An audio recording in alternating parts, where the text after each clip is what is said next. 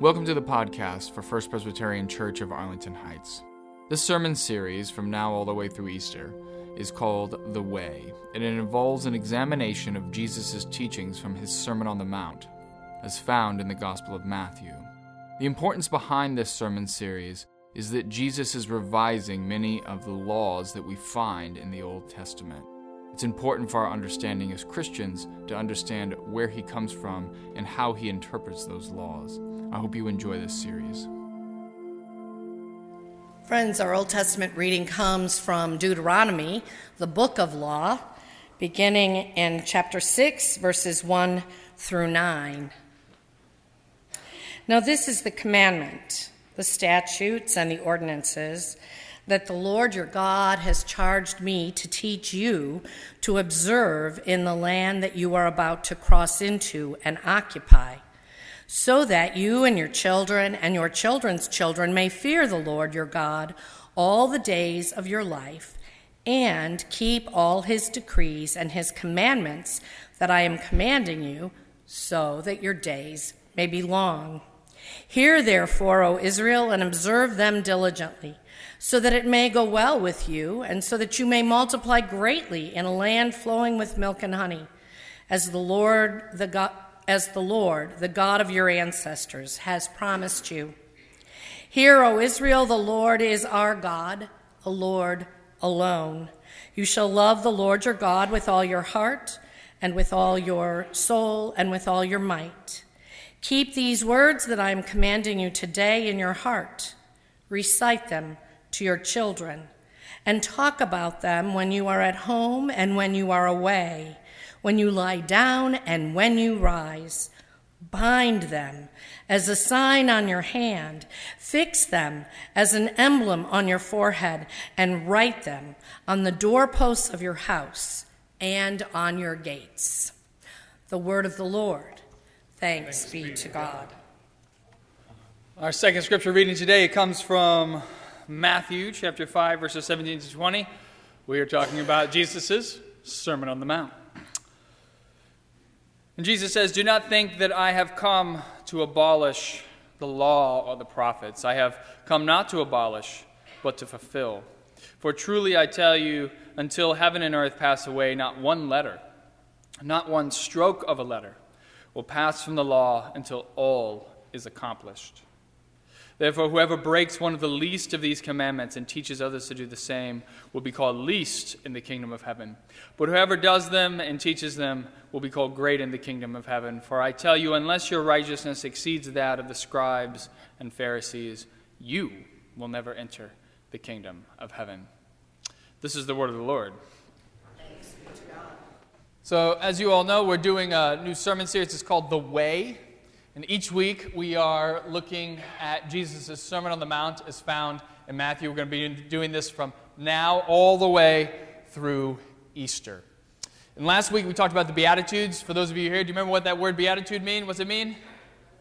Blessing. Very good, very good. And this week we should be doing Salt and Light. That's actually the next part of this, but I'm giving that to the youth for them to do in February, Youth Sunday, which is at the end of February.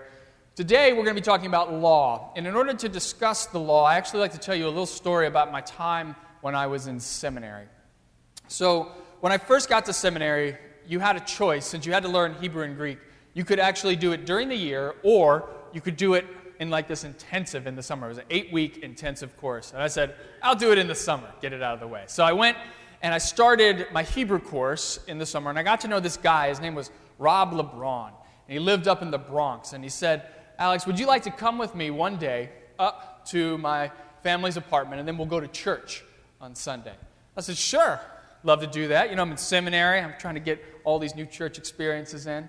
So we head up to the Bronx, and we stay the night, and then the next morning we go to this church.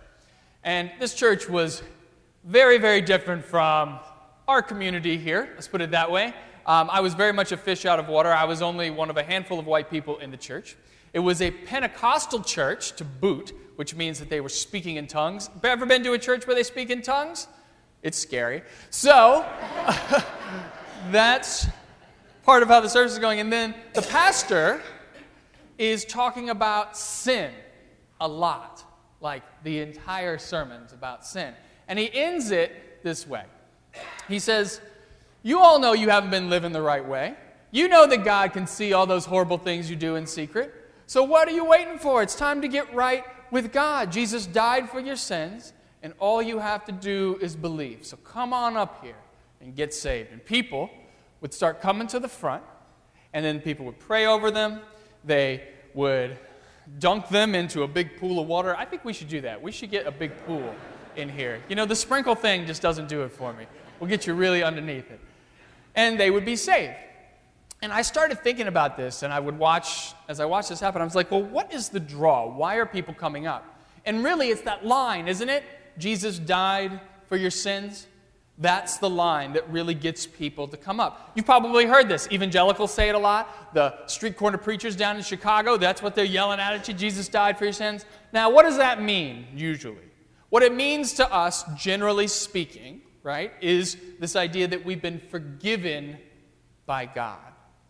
But we say it so much that I think in many ways it's lost its meaning for us. Because it's not as simple a phrase as you might think it to be. First of all, let's try to define that word sin for a minute. I think that's an important word to try to define.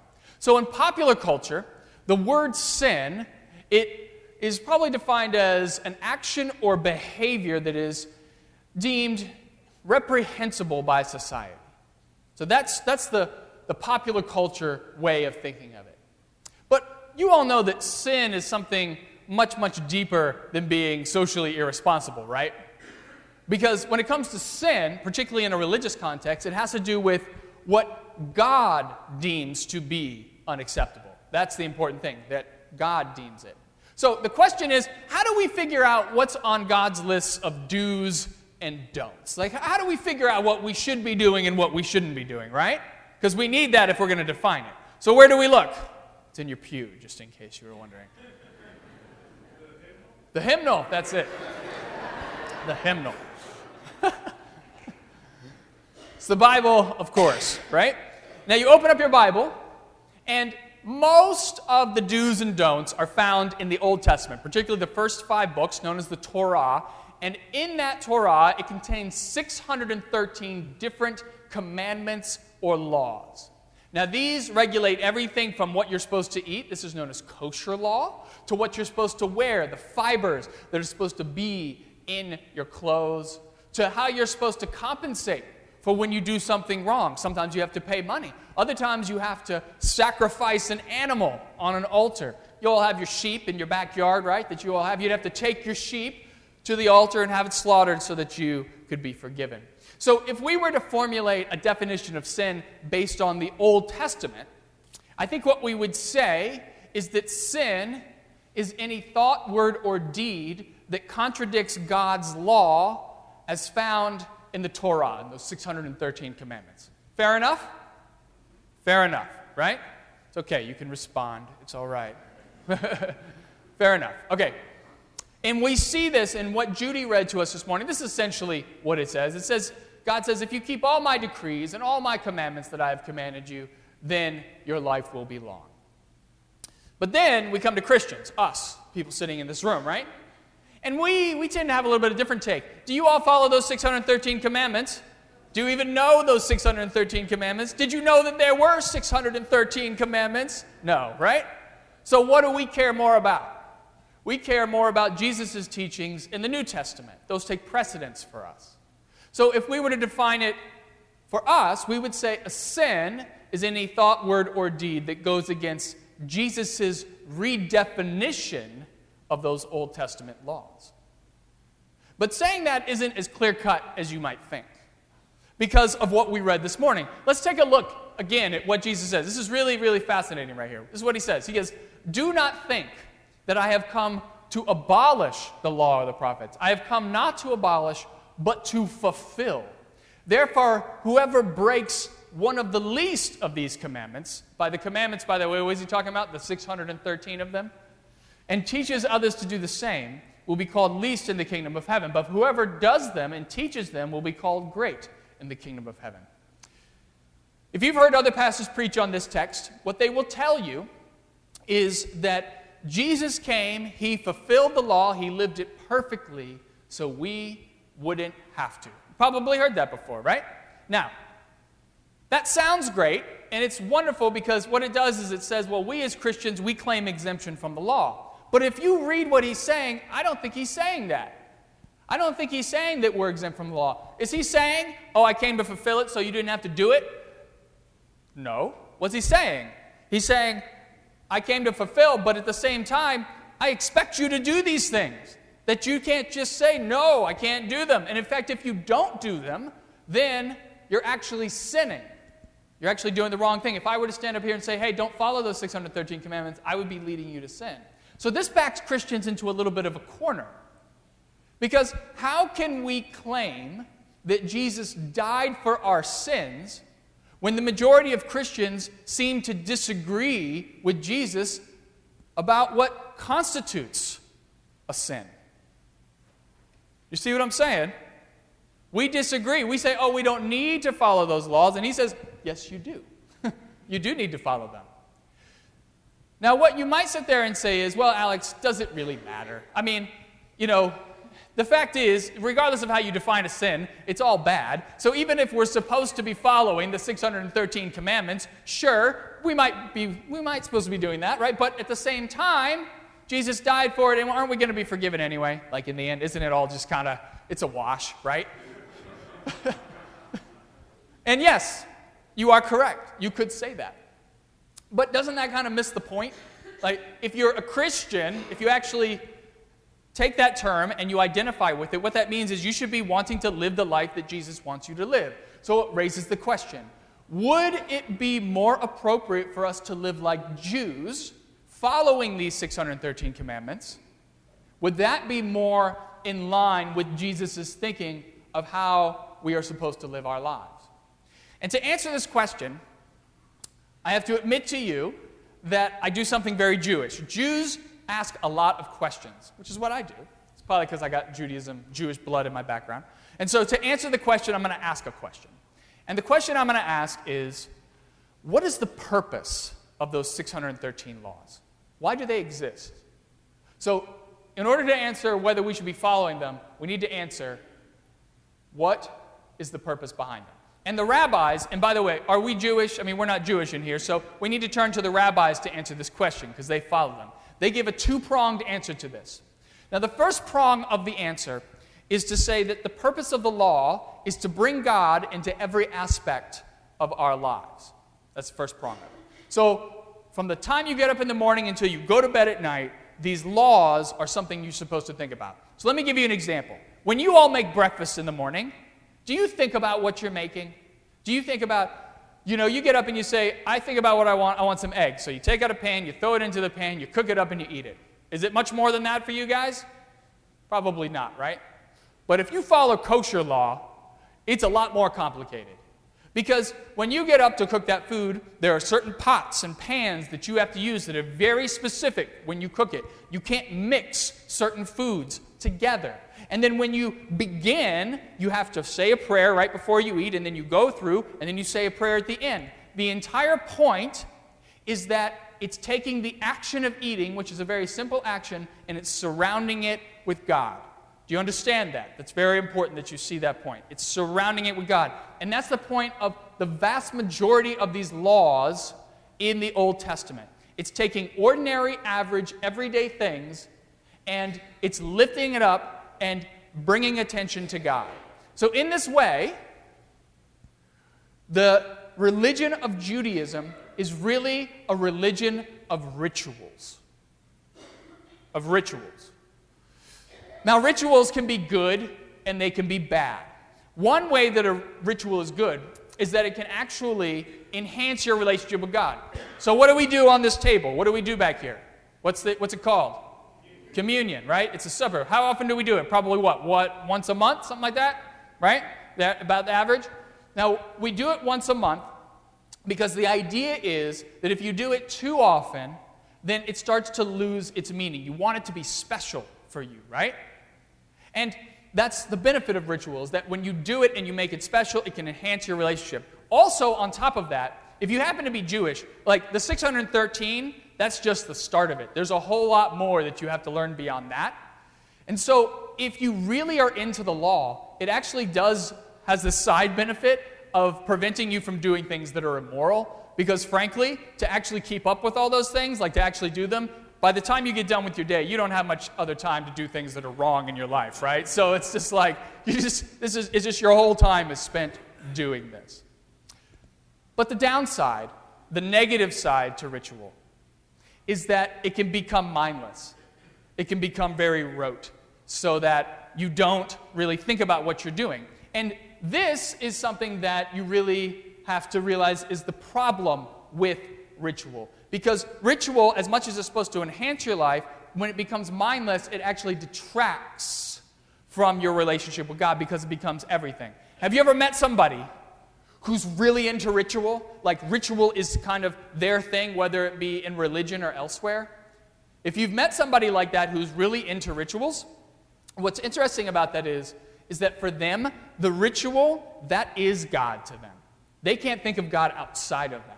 And of course, one of Jesus' primary messages is, hey, God is so much greater than any law, any ritual, any religion. And so Jesus is really walking a fine line here. He's saying, look, ritual's important. The law is important. You need this to enhance your life with God, but at the same time, it can't be everything about your relationship with God. So, that being the case, this brings us to the fact that you can't actually follow all of these laws that you come across in the Old Testament. And there's a reason why you can't do them. You'll hear pastors say, and this really, I have to just say this, because whenever I hear this, if you hear this, this is wrong, okay? If a pastor sits up there and says, it is impossible for somebody to follow all 613 of those laws, that's not true. You can do it. Trust me, you can. There were many people during Jesus' day who they would say, this man is perfect with the law. This woman is perfect with the law. So people can do it. The problem is that you actually can't physically do it anymore. So when I told you had to be forgiven, what do you need to do to be forgiven? I told you that you need to do what? You got to sacrifice something, right? So the fact is, let's say you do something wrong. You want to take your sheep to go get sacrificed. Can you do that anymore? No, because the temple where you're supposed to do that, it doesn't exist. It was knocked down almost 2,000 years ago in 70 AD by the Roman government. You can't do it. The army came in, blew it apart. So you can't follow that law. All those laws, and there's lots of them where you're supposed to sacrifice, you can't do that. So let's say, for instance, though, that you're outside, you're walking around, it starts to rain, and your shirt gets wet, and you come inside, you take the shirt off, you throw it on the ground, it's in this kind of wet heap on the floor, and it gets moldy. Do you know what you're supposed to do according to the scriptures? You're supposed to take that moldy shirt to the priest and have the priest examine it to tell you whether or not you're supposed to throw it away or whether you can keep it. But you can't do that anymore, can you? Because there's no more priests in Judaism. They went away with the temple. When the temple was destroyed, no more priests. Can't do that any longer. Or how about the year of Jubilee? Do you know what the year of Jubilee is? Every 50 years, all financial debts are supposed to be forgiven. Can you imagine walking into a bank and being like, hey, you know all those student loans you've been trying to collect from me? Well, guess what? You don't have to do it anymore because all my debts, they've been forgiven. It's great. Yeah, I'm sure the teller would be like, yeah, see how that works out for you when the repo man comes to take all your stuff. Like, the fact is, you can't live out all of these commandments anymore. It's not possible. So, as a result, this leads to the second prong in what we're dealing with.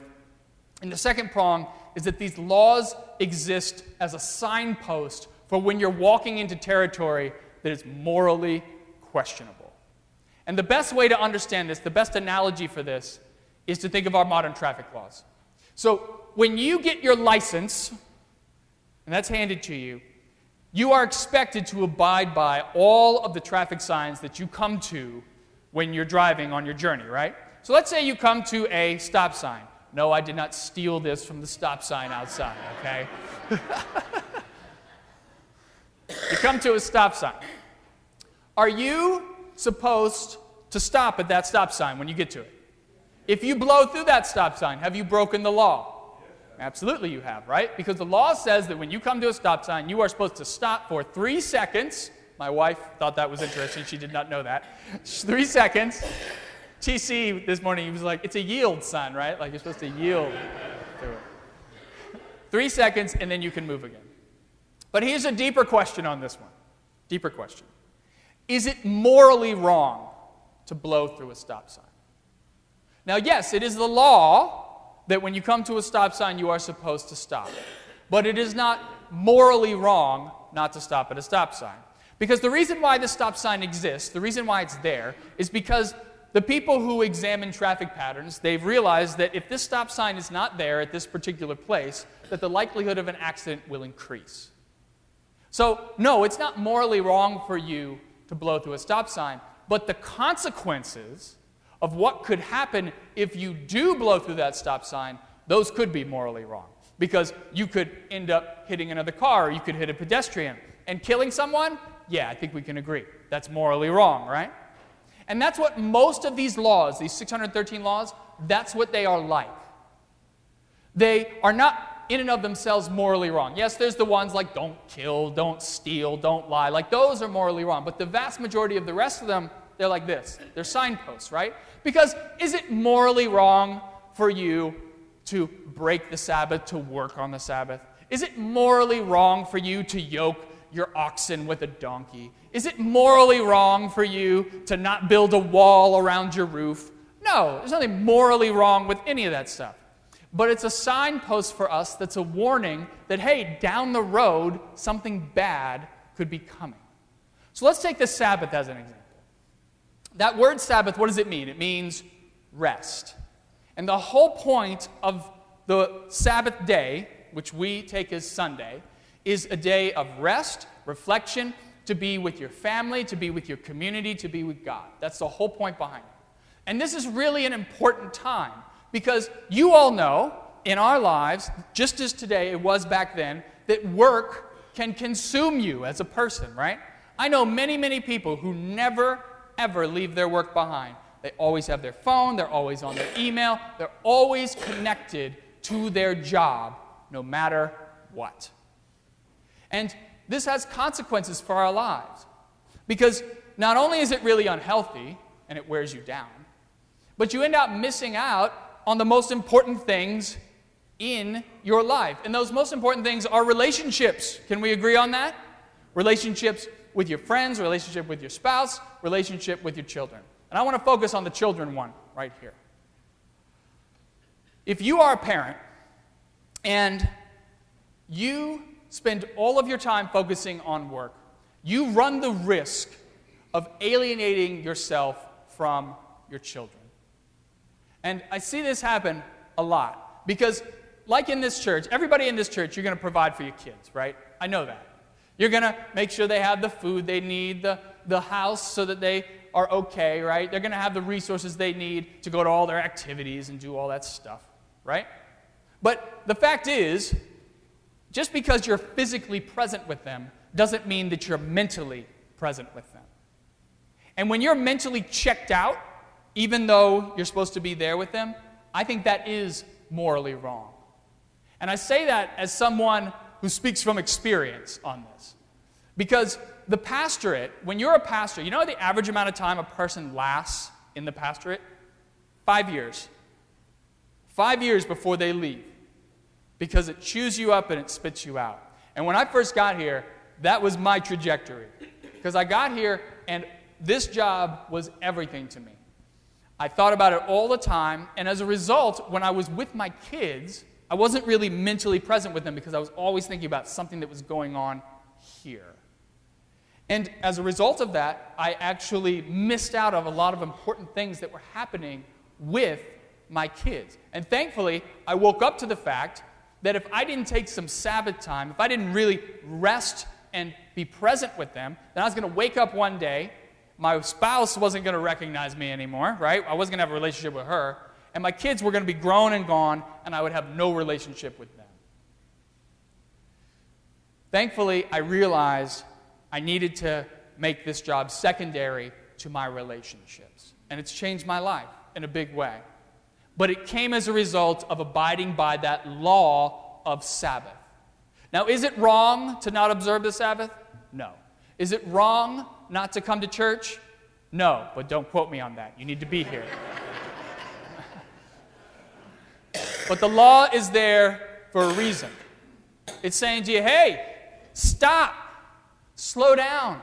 You're going too fast, and you're going to hurt yourself.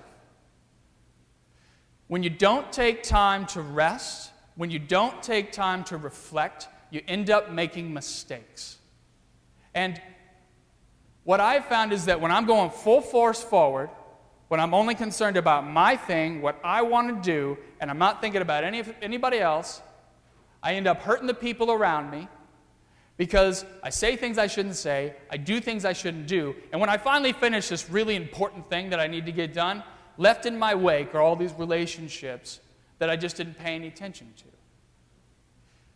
But then, when I started to observe the Sabbath, when I said, okay, I'm going to take that rest, I became a better person, I became a better father, I became a better husband, and ultimately I became a better Christian, which is the whole point, right?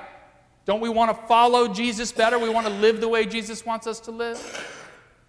So I started this morning by asking you a question. How do you define that word sin? And I would say that for most of us, the way we define the word sin is when you break the law, right? When you blow through the stop sign. That's the sin. That's not the sin.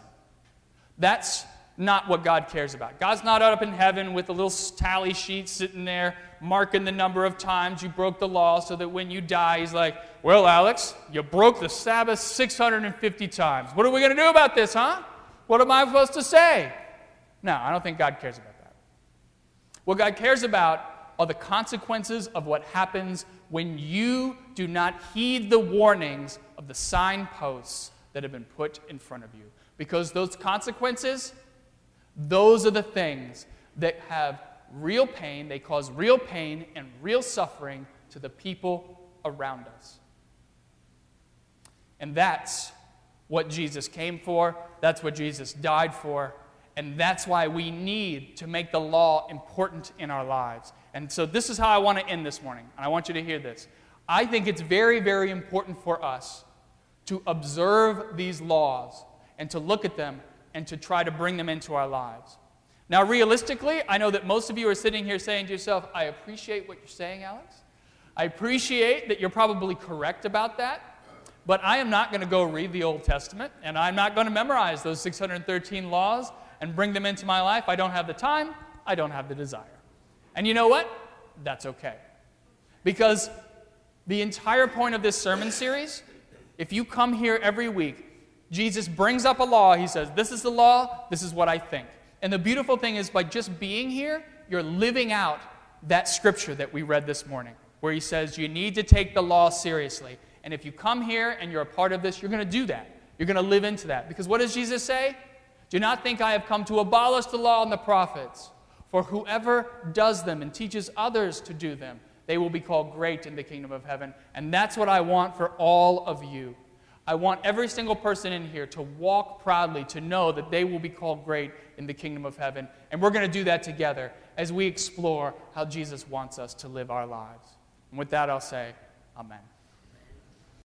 Thanks for listening. And if you want to learn more about First Presbyterian Church of Arlington Heights, please visit www.fpcah.org